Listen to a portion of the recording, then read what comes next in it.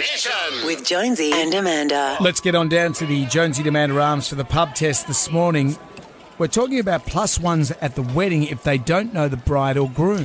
Interesting. A maid of honour has gone onto Reddit saying that she's pulled out of her friend's wedding because her fiancé wasn't invited. That's fair enough. Some people are saying that's very selfish.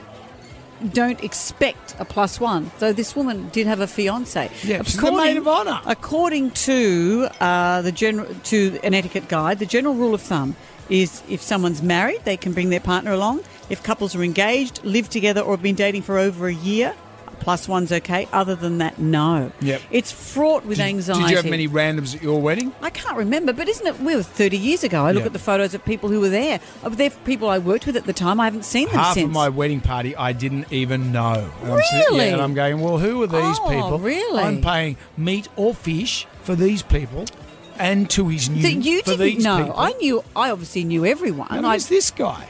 But years later, you don't know them. Yeah. But you're quite right. One guy looked like a roadie from Deep Purple. That was you.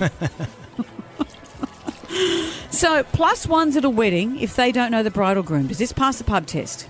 No. Well, I think that they should know who it is. No, because that person might end up feeling out of place, and I think it's just being plain selfish because someone else could have taken that spot. Well, I recently got married and we had a COVID wedding. I only invited plus ones if they had a plus one. And if I was invited to a wedding and my partner couldn't come, I'd still go. No, not anymore. 30 years ago maybe, but now during COVID and how expensive weddings are, I don't think so. Yes, because if either the wife or the husband is close to the bride or the groom, they're not going to go by themselves. So they do need someone with them. No, I think it's up to the bride and groom what they want to do, and it's their day. A lot of people tend to forget that, and if I ever get married again, I'm going to do exactly what I want.